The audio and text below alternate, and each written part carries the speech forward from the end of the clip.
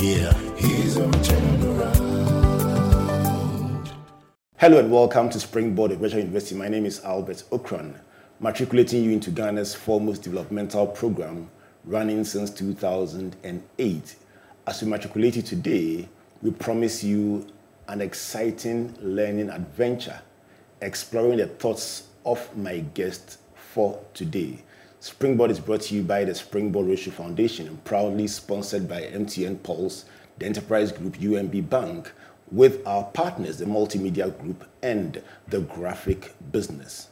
So today we stay in my top 10, exploring the 5 life lessons of my guest and their 5 prescriptions for the ideal Ghana. My guest for today is somebody you definitely love. An actress, a lecturer, a fitness freak. That's what I know for sure.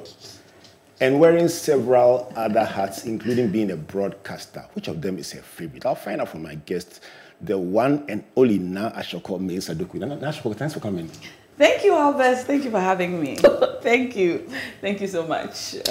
Which of the things you do gives you the most fulfillment? The most fulfillment? One of the things you didn't mention, which is not something I do officially, but I like to teach, and I don't mean in the classroom. I like to offer myself. I like to share the very little knowledge that I have gathered over the years with people of the next generation. So I talk to young people a lot. I go to universities. I offer mentorship of a sort to folks in media school, journalism school, communication school, and just people who are interested in media and the arts.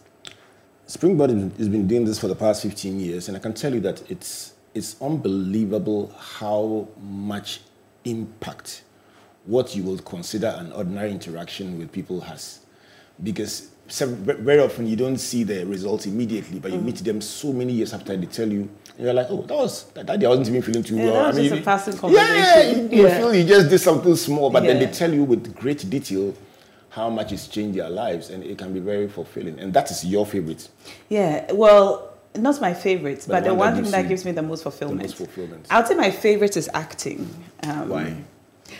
Why? Let me see. Well, acting gives you the opportunity to live many realities that you otherwise might not get the opportunity to live or understand.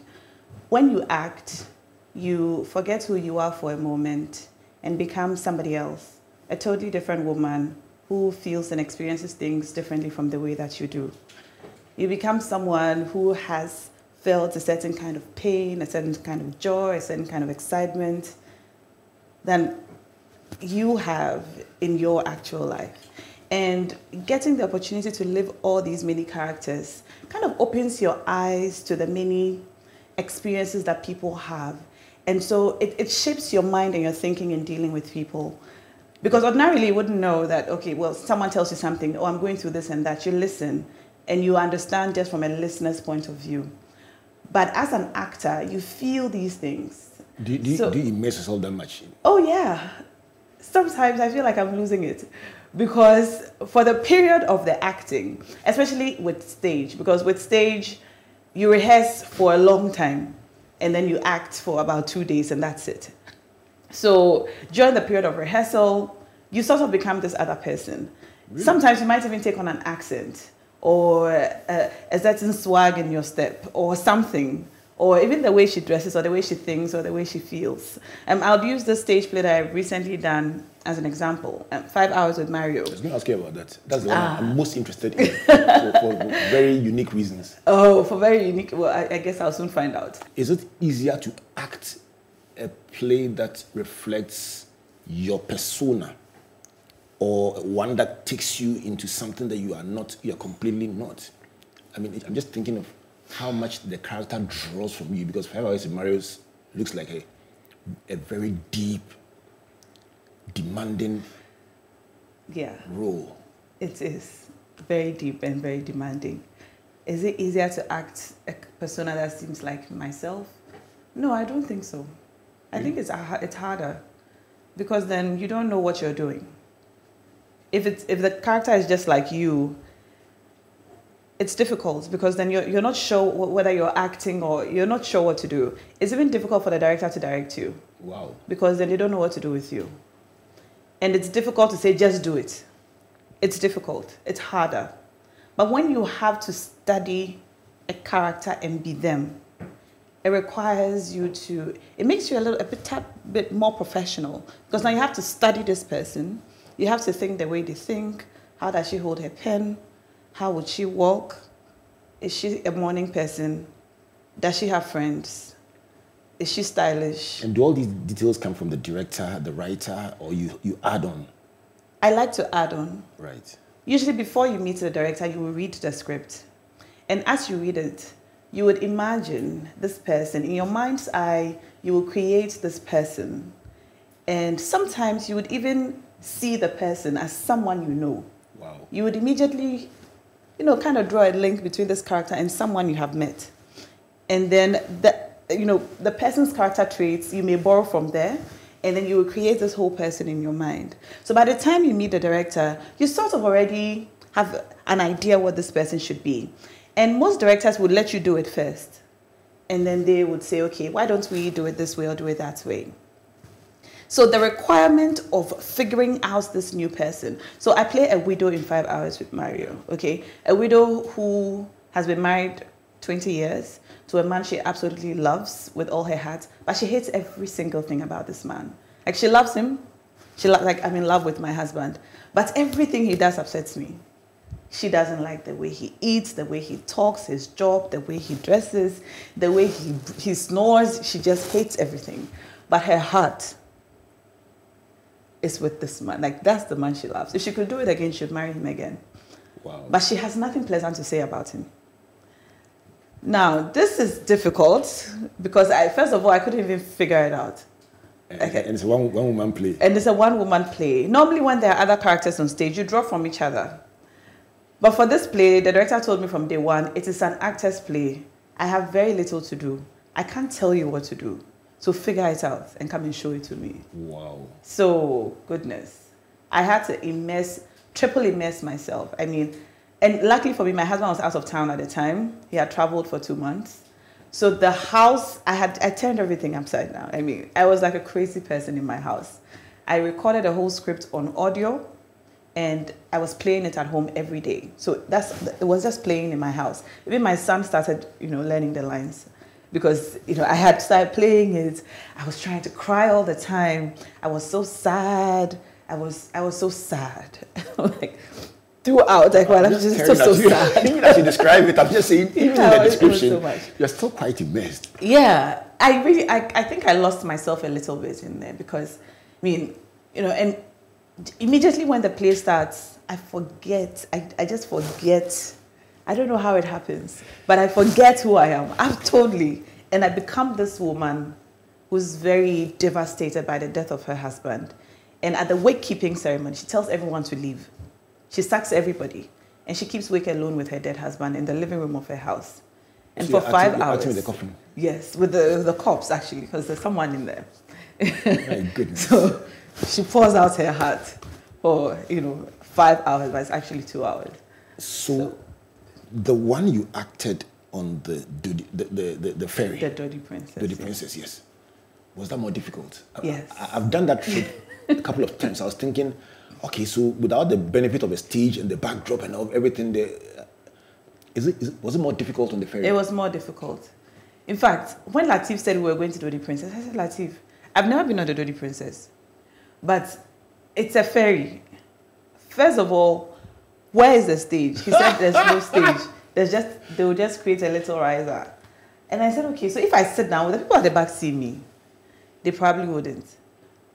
But sitting down also adds to the whole act. So I probably have to stand more than sit. So, okay, so if I have to stand, it means I have to vary a lot of the things so that it will make sense that I am standing while doing X, Y, and Z. Well, that's one. 2, where are the people going to be? I said, nah, they're going to be like this. So I'm here and they're there. I'm like, no, Lateef, I can't. I'm a very shy person, That's what they say. I can't. I mean, as I'm sitting in front of you right now, it's just the two of us. I would love it if there were 1,000 of you and just one of me. It's easier for me. I don't know why. I'm still trying to figure that out.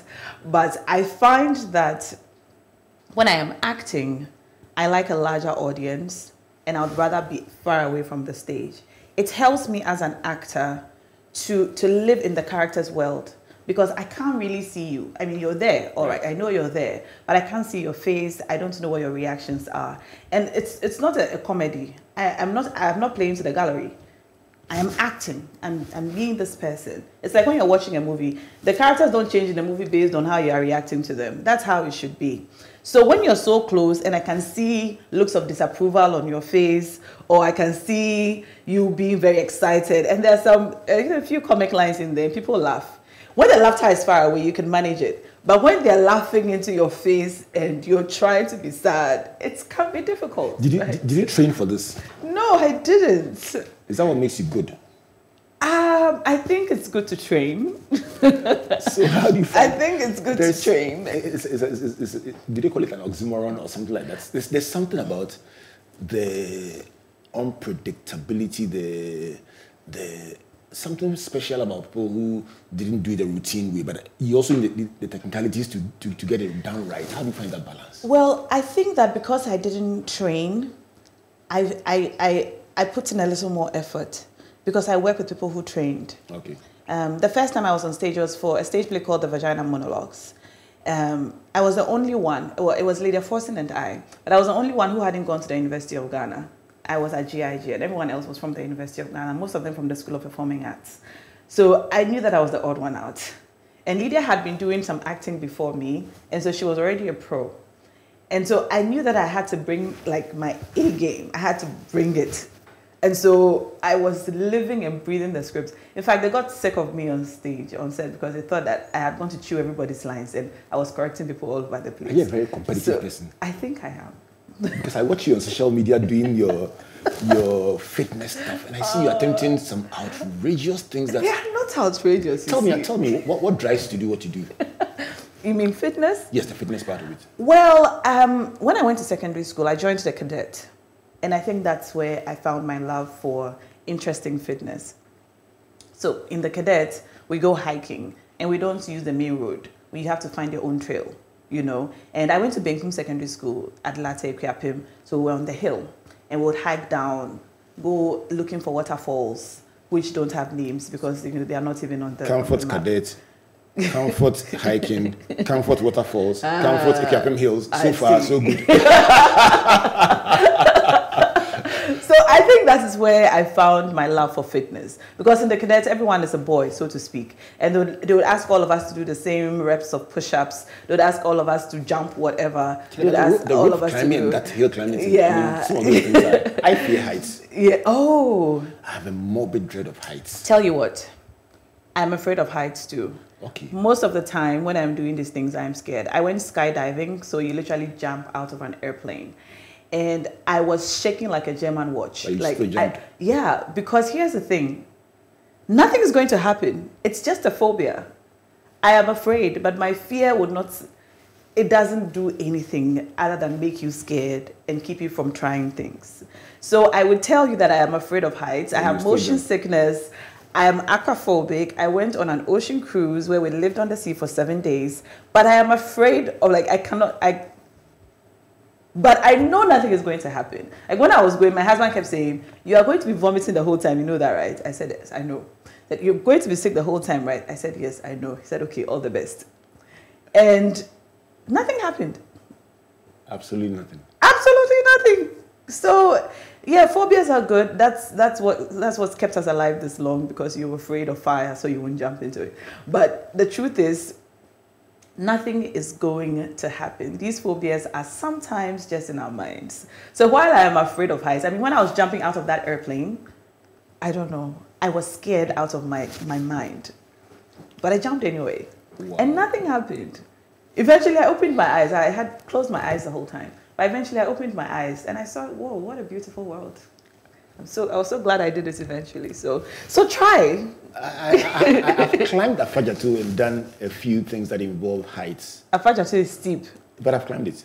Good. I climbed Krobo Mountains. Nice. So I fear, but I still climb. You see? Yes. So I will agree with you on that. But after jumping out of the airplane, I'll have to fast and pray first. Well, I prayed. I can imagine that. I can imagine that. And before you jumped, they do a video of you. So you say something to your family. Just in case. Just in case. Oh, no. Like they make you do a video.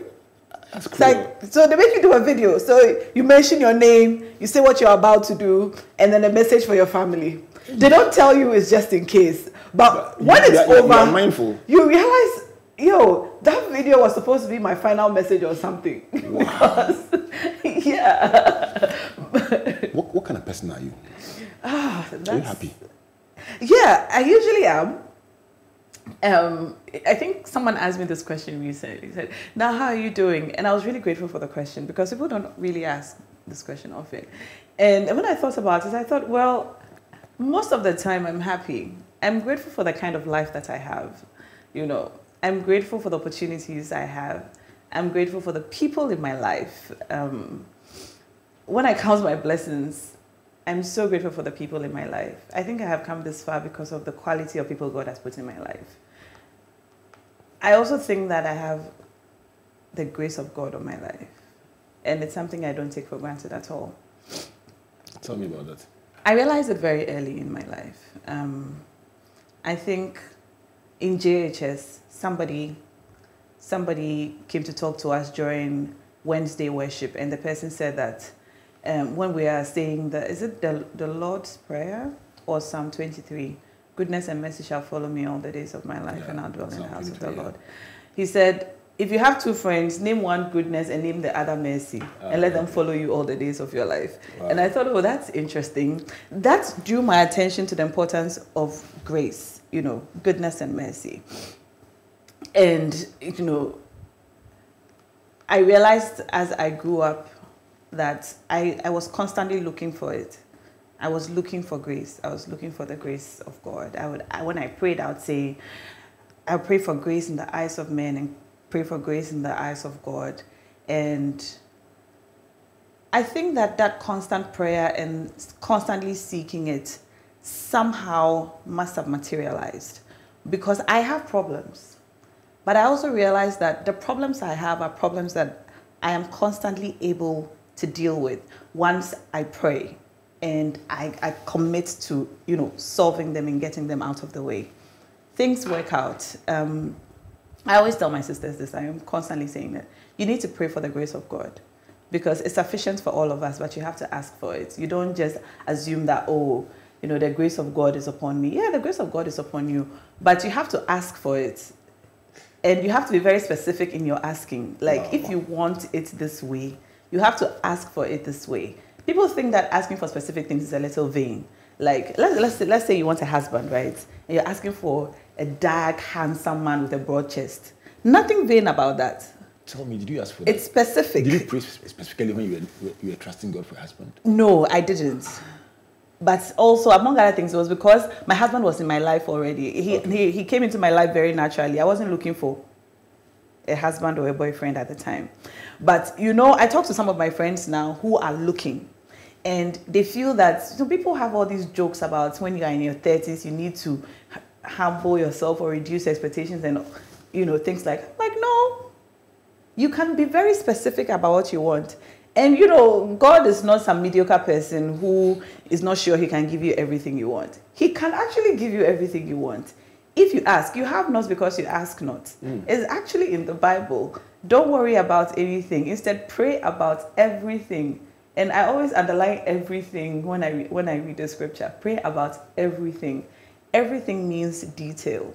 And for me, one of the most important things I pray for is grace before men and before God. Because it is one thing that opens doors for you, creates opportunities for you, and makes things happen for you. This is Springboard, your virtual university, my guest for today, Nashoko, helping us to unpack the story of her life. And we've not even finished scratching the surface, but the lessons are beginning to emerge. My first lessons from Nashoko, the first one is about immersion. putting herself into what she does. And it shows even when she's talking about it now that she really gets herself into what she does. And I love that one. The second one is about phobias. The things you fear, don't fear them. You won't die. Just jump. But give your last message to your family before you jump. That's the lesson for that one. The third one is about gratitude and grace. I like it. I actually like it, the way you put it. Grateful for your life and the people in your life. Yeah. And then also appreciating the fact that you have grace upon your life. And you always pray for grace with God and with men. And it's biblical, actually. The fourth lesson I'm learning from you is about specificity, that you have to be specific about what you want. Yeah. When you pray, be specific, and there's nothing vain about it. Nope. Does this same principle apply to other choices in life, apart from the things you go to God to ask for? Does this same quest for specificity apply to other choices in life? I think so, Albert. Help me to appreciate it. See, you're going for a job interview. You know, your employer has a list of things that they intend to give you. But you go for your interview, you nail the interview, you ask for specific things. People assume that, you know, well, over here, they just give health insurance to one person. But your colleague went for the interview and asked for health insurance for him and his children and his wife and his mother. He will get it. He might get it. You don't have it because you didn't ask for it. Mm. You know, it applies in all things, really. When you specifically ask for specific things, and don't just be vague about it, like just passive, like, oh, me, I'm cool or anything. No. If you ask for anything, you will get anything. But if you ask specifically for what you want, the probability that you will get them are higher than when you just say, oh, anything goes. I think it's a Ghanaian thing, maybe. I think that's how we were raised, or maybe that's how I was raised, to be okay with most things. Unlike other people I have encountered from other countries, even like Nigerians, they're very specific. They will ask you for what they want and more. And insist. And act like if they don't get it, well, then I'm sorry. You know? I love them. Yeah. I have lots of friends. And I've learned a lot. I've learned a lot from interacting with them. They like us too. Yeah. Very much. Yeah. And they like our country. Yeah. Now, growing up, did you want to do what you're doing now? Oh, growing up, I was a confused young woman. I just knew that I wanted to do great things, but I wasn't sure what. My mother always called me First Lady. And I always told her, Ma, don't call me the First Lady because I want to be the president. And she'd be like, no, but you're a woman, so you should be the First Lady. And I'll say, so my destiny depends on who I marry. So I must marry somebody to be what you want me to be. And she'd say, well, you know, it wasn't like a serious argument, but it was something we always said. We always talked about at home. When she saw me do something, because I did a lot of student leadership and student events in school, and my parents, my entire family will come and sit down and watch me. And after the event, my mother will come and she'll be calling me First Lady. And I'll always say, don't call me that. Are you politically very active? I used to be as a child, well, as a student. I was the SRC vice president of the, so I was a vice president of my school SRC. And then I was the general secretary for my zone for the Eastern Regional SRC. When you were at Benkum? Yes, when I was at Benkum Secondary School. And I often led my school team for school debates, which we won a bunch of times, and stuff like that. This was in secondary school. In JHS, I was a little more timid. I think I was buried in my books most of the time. I went to the same JHS with my sister, who was an A student. I wasn't an A student. So, you know, my sister was always doing so well in school. I, on the other hand, I wasn't so great, you know, but I liked to read. So I was always buried in my storybooks. And the only opportunity to show that I knew something too was to tell my friends the stories in the books. So during break time, I would call some of my friends and they would sit down and I'll tell them the full story. What happened in this Goosebumps? What happened in the Sweet Valley High? And, you know, trade storybooks. I'll always go to the APP bookshop, the one at Labadi. And my dad used to take me and he'll buy me books and I'll come home and read. Eager to tell my friends.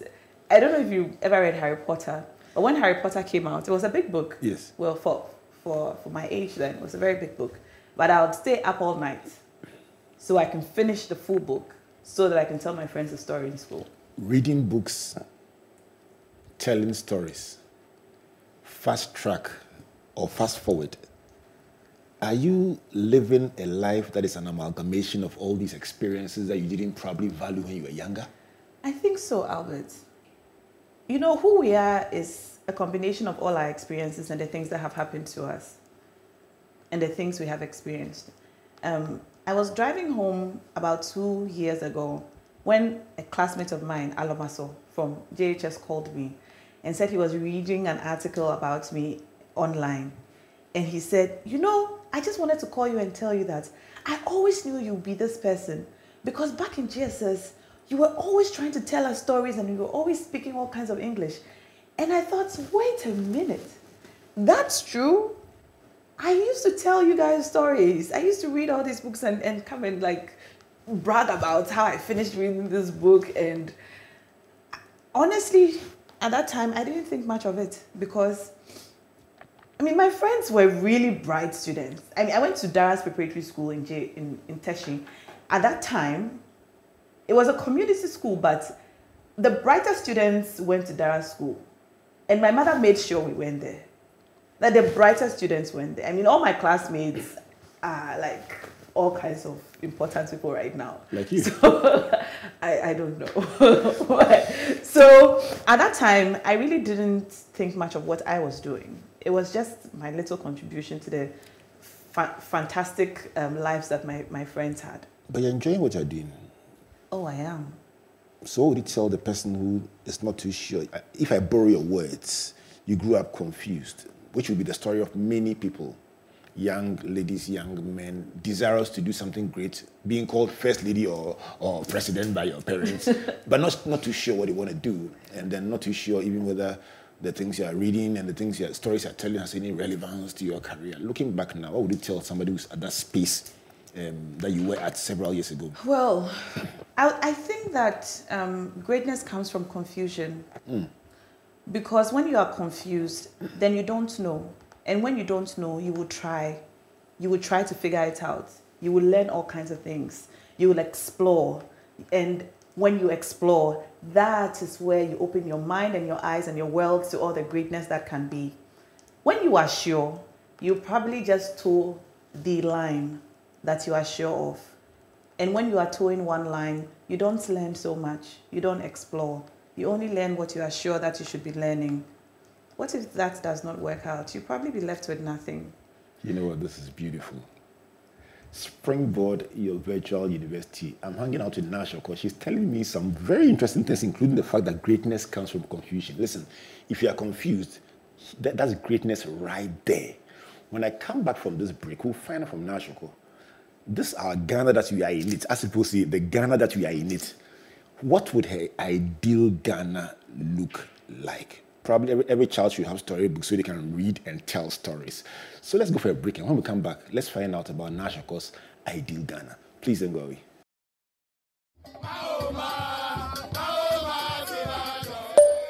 Kojo Korea. I trade the Billy Goat. No, follow this in school time. I am sending you this WhatsApp audio because you are the group admin. Did I not sit in the same class with you? Ask them. It took the group more than 3 months to contribute only 1,000 cedis for me, when it took just 1 week to contribute the same amount for Nana. Why? Name looking faces. A situation like this can be avoided. Sign on to Alumni by Enterprise Life, designed for members of all students' associations. You decide a fixed amount that covers the lives of members, their spouses, and 2 adult relations. Say bye-bye to unequal welfare contributions with Alumni by Enterprise Life. It's possible. Charlie, call Daniel on 0246 373653 or Karen on 050 162 7361. Dream big with us. Enterprise, your advantage.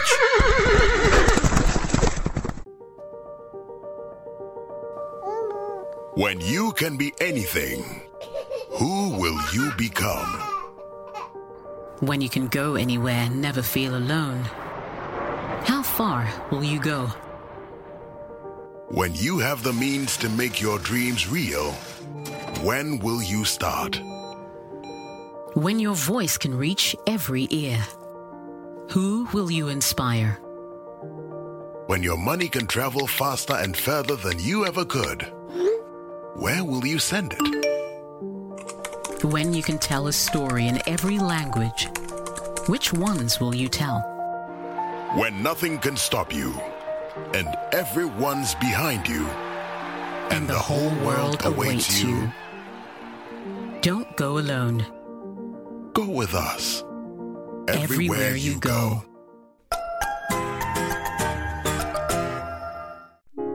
Aquaba, UMB, is proud to offer you the best business solutions possible. We have been excelling in serving Ghana since 1972, and our sole interest is to make your business succeed. We are committed to making you to become number one in any sphere of business or enterprise you are pursuing. With our experience in growing some of the biggest SMEs in Ghana, we can support you become the business leader in Okaishie, Siami, Abusokai, or any of the SME enclaves in Ghana with our SME solutions. Our latest SME loans allows you to take a loan backed by the value of your cash flow and inventory, so you can increase your trade efficiently. Speak to our business bankers or visit any of our branches now. UMB Bank, you first. Welcome back to Springboard of Virtual University, Ghana's foremost developmental program, running since 2008. My guest for today, Na Shoko, helping us to appreciate the story of her life and the learnings. I've learned so far about immersion, about phobias, about gratitude and grace, about being specific, and the last one of my favorites, greatness comes from confusion. Springboard is brought to you by the Springboard Roadshow Foundation and proudly sponsored by MTN Pulse, the Enterprise Group, UMB Bank, with support from our media partners, the Multimedia Group and the Graphic Business. On Tuesday, in the Graphic Business, actually on page 18, the full story of Na Shoko, unpacked for your learning and for your sharing with your friends and loved ones. And nice on stage on Valentine's Day in Tema. So for all our friends, family, loved ones within 100 kilometers of Tema, go to Zoe Temple Community 5. What time is it? I know it's in the evening. Yes, at 7 p.m. 7 p.m. for the play Run for Your Wife. Yeah. It's a beautiful story. I mean, George Quay. Charlie, oh my goodness. Thank you. That's a very nice play. Thank you so much. Very, very nice. I promise you will laugh and you will learn. And that's a nice combination, laughing and learning. Yes. So that's it. Valentine's Day at Tema, ICGC Zoe Temple. My friend Reverend Kojas Amwasari is hosting the crew for Run for Your Wife, and you want to spend your Valentine's Day with your friends, family, loved ones in Tema watching Run for Your Wife. The last time you finished acting that play, I came back to tell you how much I loved it. Thank you. And it was very nice of you. When you finish like that, how does it feel? Someone from Latif's team told me that after 5 hours with Maria at the conference center, he was looking at me when the last show ended. And as soon as I finished the bow and lifted my head up, he saw that I had breathed a sigh of relief. And it was so obvious. I was like, and he keeps talking about it, that now you did something at the end of the play, which made me realize how happy you were that you had finished executing. And I said, you know what?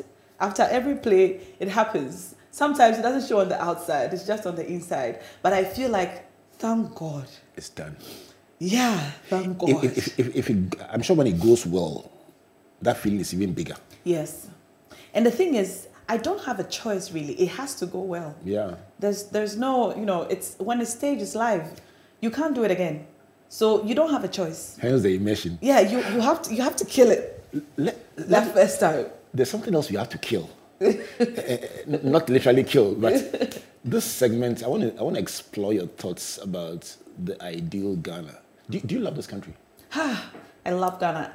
I sometimes say I cannot be outside Ghana for more than a month. I know that I would have to at some point in my life, but it's a very difficult thing for me. After 3 weeks, I want to come back home. Let's explore 5 of them. What would be number 1? Your first prescription for the ideal Ghana. Well, I first like to say that my ideal Ghana has more to do with the people. Mm-hmm. Because I think that when people change, things change. It's more individual. I mean, you can have the most fantastic policies, but if the mindsets of the people are where they are, the probability that these policies will be successful Very, slim. One of the biggest things that I have come to realize as a woman and as a mother is that our care for mothers, maternity-related matters, needs a lot of attention in this country. I have come to realize since becoming a mother that a lot of the struggles that young people have is because of the struggles that their mothers have had. And a lot of struggles that marriages have is because of the struggles that the woman has had. You would agree with me that the early years of our lives shape to a large extent who we become as adults. And a lot of broken adults are because, or could be because they had very difficult early years. And when a child is struggling in the first 5 years of their life, it's probably because their mother is not okay or is not present, cannot be there. Since becoming a mother, I realized a couple of things. Pregnancy is no joke. It's difficult. We don't take it seriously in this country. The care that the attention that the maternity wards in this country get, it's not good enough. In the course of doing our work with the Mental Health Authority, in my life as a pastor in ICGC, we do a lot of work with Mental Health Authority, and I found out the percentage of mental health issues that derive from postpartum experiences. Oh, yes. It was quite shocking and revealing for me. So I can relate to what you're saying very much. Mental health postpartum is a very delicate thing, and I think as a country, we have not given it enough attention.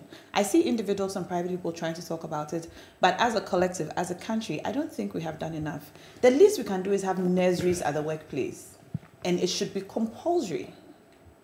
When you employ human beings of childbearing age, and I mean men and women, you should be able to make provision for it. I know it will be difficult for small companies and entrepreneurs here and there, but we have multinationals and big banks and big organizations who couldn't give a damn. And they expect, that you show up, and then they expect the child to be all right. A lot of these children are not all right. The children we are raising now, we need to worry about them, because it is what we invest in them now that will determine the kind of adults they become in future. And if we are raising children who have absentee parents, that's not good, because those children are going to grow up thinking that, first of all, that's how it should be. Secondly, they're exposed to pretty much everything they read on the internet and everything they watch on TV, and that's where they're going to be learning from, or what the nanny says, or what the driver says, or what their friends say. We had our parents taking care of us, and even us, well, we turned out quite all right, but we could be better. Now, the next generation of children we're raising, more challenged, all right. We're all ambitious, and that's nice.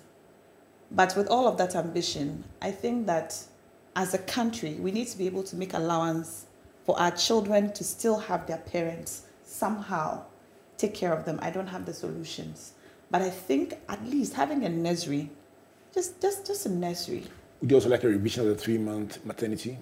Oh, You mentioned that in yes, the course of your presentation. I think so. So adjust the maternity time. Adjust it. And then also make nurseries Adjust compulsory the maternity some size time. of firm. Exactly. Adjust the maternity leave period. Grant paternity leave as well. All right. Because the men also need it. I don't know why we assume that.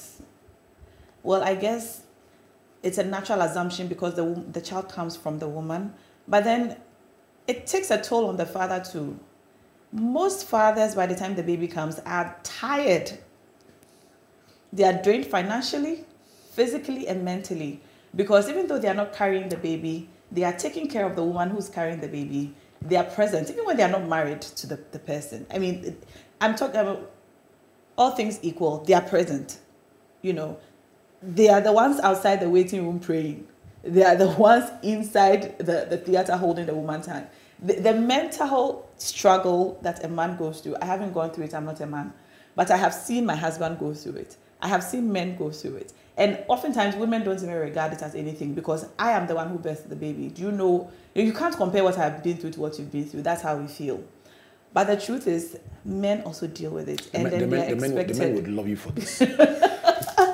So they're expected to come back to work and make decisions at work as if nothing is happening in their lives. So that's number one. That's number one for me. We need number two, to take a little more care of our women, mental health issues and such.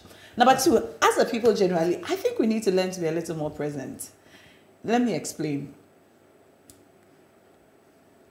A lot of us try to, balance things. We like to balance things in this country. They say we are all managers. We like to manage. People are at work and they're constantly talking about home. I don't know if you realize it. Yeah. People are at work and they're constantly talking about home.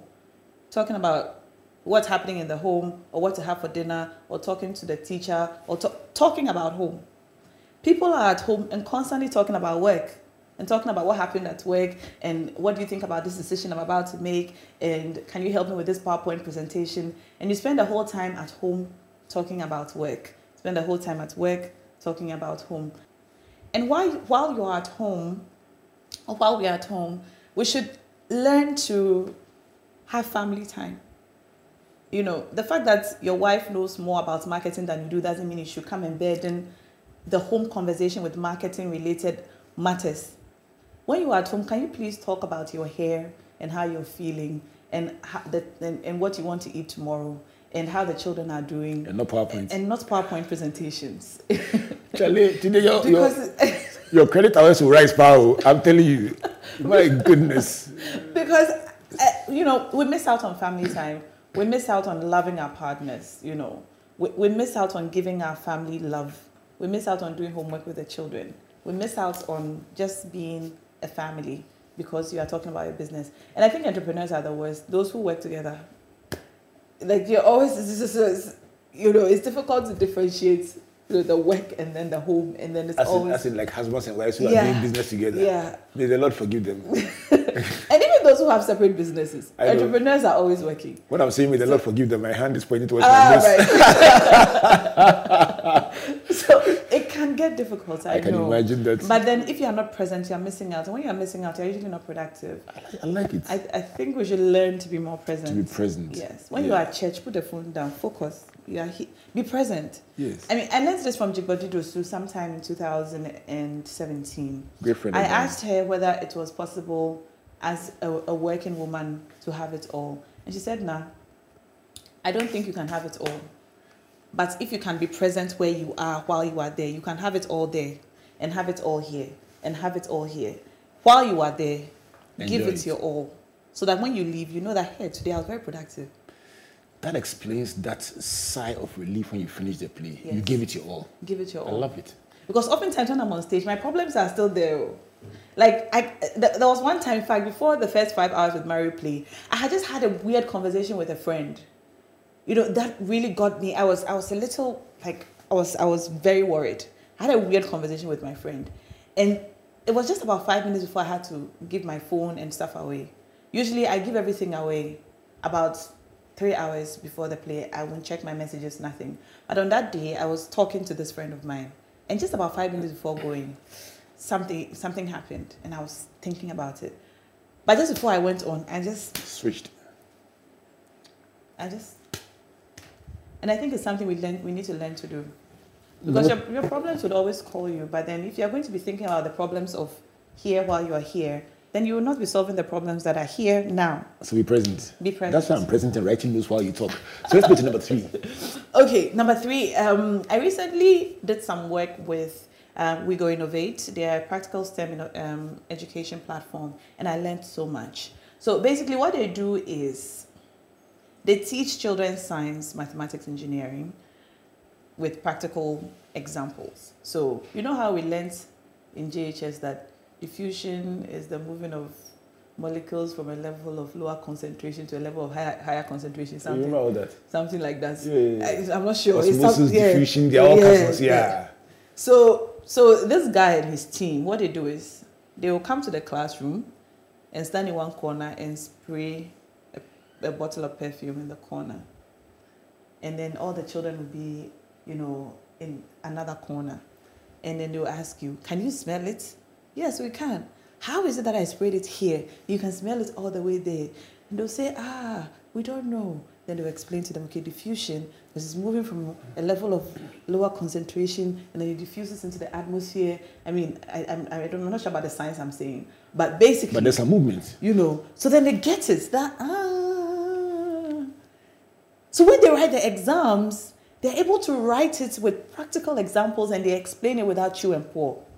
And I thought, oh my God, this is so cool. So I was so happy to volunteer. I did the voicing for it. It was amazing. And I thought, why are we not teaching the children like this?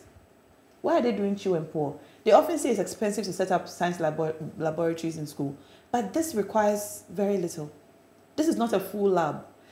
They do full experiments and the children are using an empty big pen as a pipette, or they cut like a Vortic bottle in half, and that's the beaker. They measure and put the marks on it.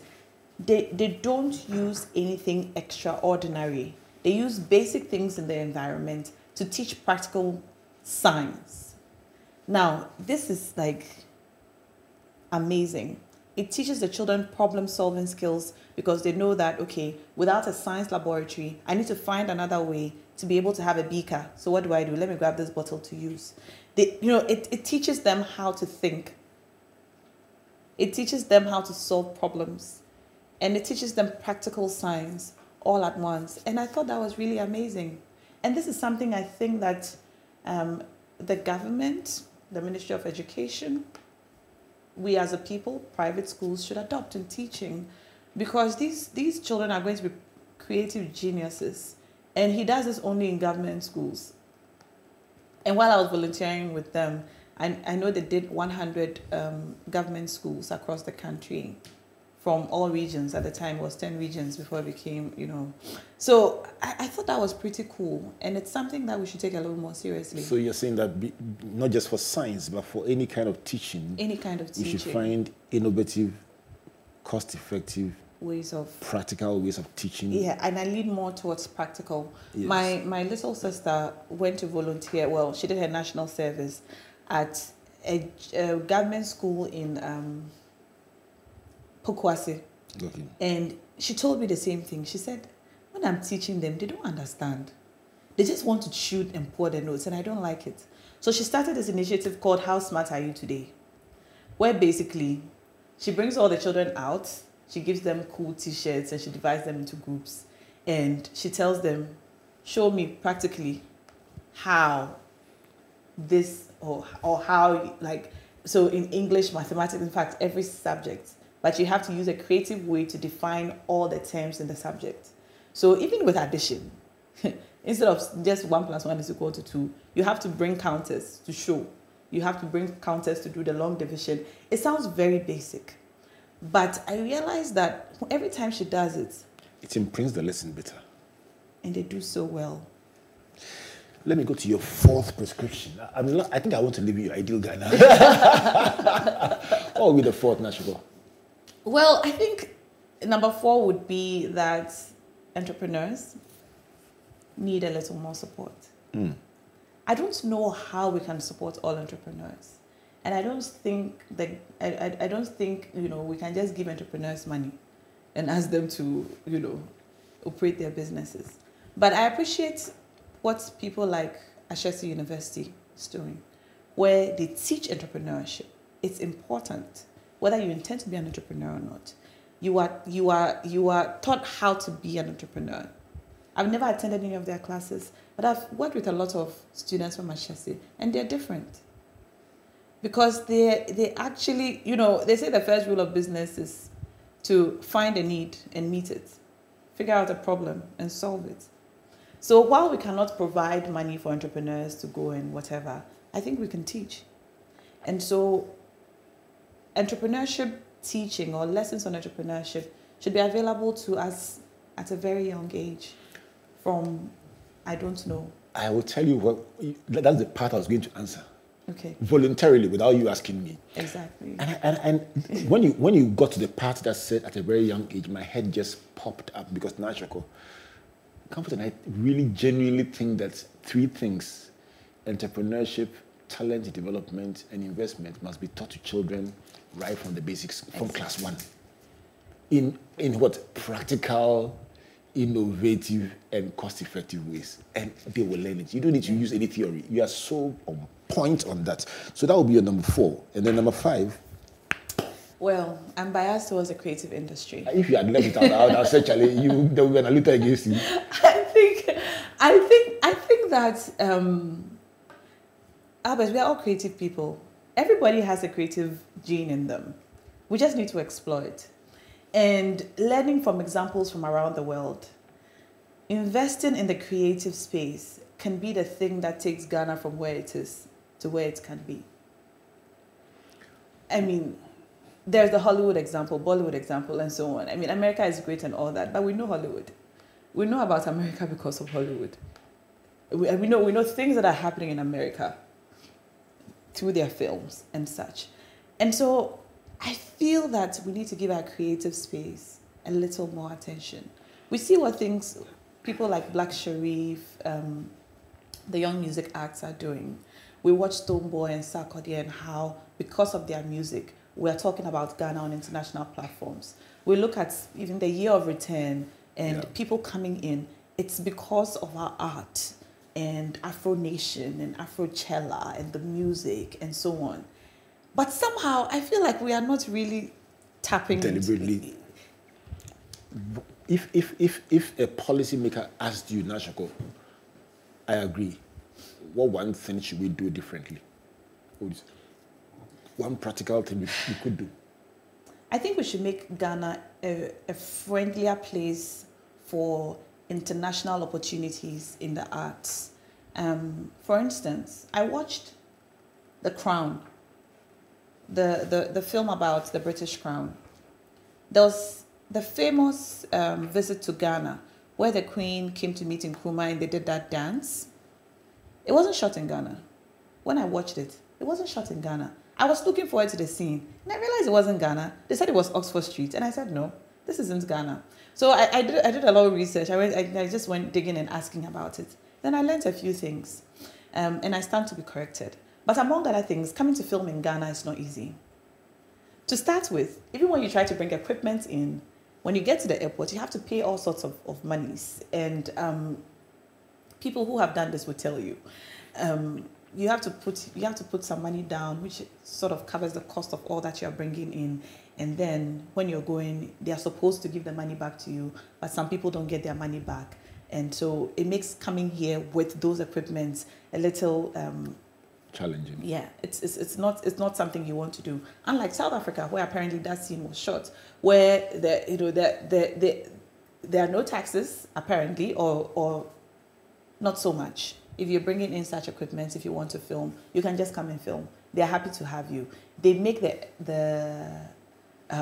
it's a friendlier environment for the arts if you're coming in to film. If you want to bring in your equipment, they're happy to have you. You want to come and film, they're happy to have you. They encourage you to come, right? Unlike Ghana, I'm not sure what exactly the problem is, and I wish I could pinpoint. I wish I had the actual facts, but it's generally difficult to do it in Ghana without any hindrances. And so if a policymaker asked me, I would say, let's encourage international collaborations without very stringent or strict rules that make it too expensive to come here. 10 years from now, Nashako, what do you want to see in your own life? To wrap up. I'm never able to answer questions about my personal future because every time I have thoughts about my future, when I look back 10 years ago, I didn't think that this would be my life. That's okay, it's allowed. So I don't know. I think in 10 years, when I think about my life, I just think about my children. I hope that I'm able to raise responsible boys and boys who would live well, boys who would respect women, boys who would be generational thinkers themselves and will have good morals, and boys I can be proud of. I'll tell you what, this last point resonated very much with me. My mom has been unwell recently, and I took time off to be with her while she was on admission. My brother Sam and I were by her bedside while she was on admission twice throughout. And yesterday, I went to sit with her and just sing to her. And while I just played hymns and worship music and sang to her, at a point she lifted up her hand and laid it on my head. I'm a pastor. She laid her hands on my head and I said, wow, that's a big blessing. I think she just wanted me to know she appreciated that experience. So I can relate to you wanting your boys to grow up and respect and be relational, and that just came to my mind as you spoke. Now, it's been a very, very special experience having this conversation with you. I'm going to tell you what I've learned from you as I was present and listening. First one is about immersion, that you really put yourself into what you do, and it sometimes demands even more during the build-up and rehearsal than even on the stage itself. The whole period is part of the immersion. The second thing I'm learning is about the phobias, that the things you fear, conquer them, because they really, only exist in your mind. The third thing I'm learning is about gratitude and grace. You count your blessings and they put in your life, and you see yourself as a repository or someone who carries the grace of God upon your life. The fourth is about specificity. You say, be specific about what you want in life, in prayer, in job interviews, and even choosing a marriage partner. Know what you want and don't be vague or passive. The fifth is about greatness coming from confusion. I like it very much. When you're confused, you don't know. And so you explore more, and that opens your mind to learning and ultimately to greatness. See, when you are sure, you can close your mind. On your ideal Ghana, the 5 things, the first one is very key, and that is about investing more in motherhood, women, and by extension, parenthood, and ultimately in the children, because they get more attention. The second one is being more present. If it's at home, be present at home. If it's at work, be present at work. And I like the part that if it's at church too, be present at church. The third one on the ideal Ghana is innovative, practical, cost-effective ways of teaching, especially science, to enable the children to first get the lesson and also inculcate problem-solving skills. The fourth is about entrepreneurs getting more support and we making the teaching of entrepreneurship more practical for our people. And then finally, you talk about investing in the creative space and making Ghana a more friendly place for international collaborations. This ideal Ghana, I want to live in it. So thank you for coming. And what will be your closing thoughts for your fans listening and watching you, apart from seeing you at Tema on Valentine's Day? Oh, yes, come see me on Val's Day in Tema, 7 p.m. sharp, Zoe Temple. Yes. Well, what can I say? It's been a very nice hour with you. Thanks. And hey, just be the very best that you can be, because you can't be that. Learn how to say no. It's okay to say no. If you can't do something, please say no. Don't overexert. And maybe learn how to love yourself a little more. We don't do enough of that. And be present. And be present. Thank you so much, Nachiko. Let's do this again Thank sometime. You, Albert. I look forward to it. All right. So this has been Springboard, your virtual university, coming to you from the Springboard Roadshow Foundation and proudly sponsored by MTN Pulse, the Enterprise Group, UMB Bank, with media support from a multimedia group and the graphic business. On Tuesday, one more reminder, go to the graphic business for a full transcript of this conversation, and let's have this big debate. Which of these lessons that Nachiko has shared, from, let's start it, from immersion to phobias to gratitude to specificity to greatness, to people and motherhood, to being present, to innovation, to entrepreneurship, and to creative space, which of these is your favorite and why? Let's have this big debate on social media. But till next week when we come your way again with the Virtual University, my name is Albert Okran, saying God bless you, and God bless you.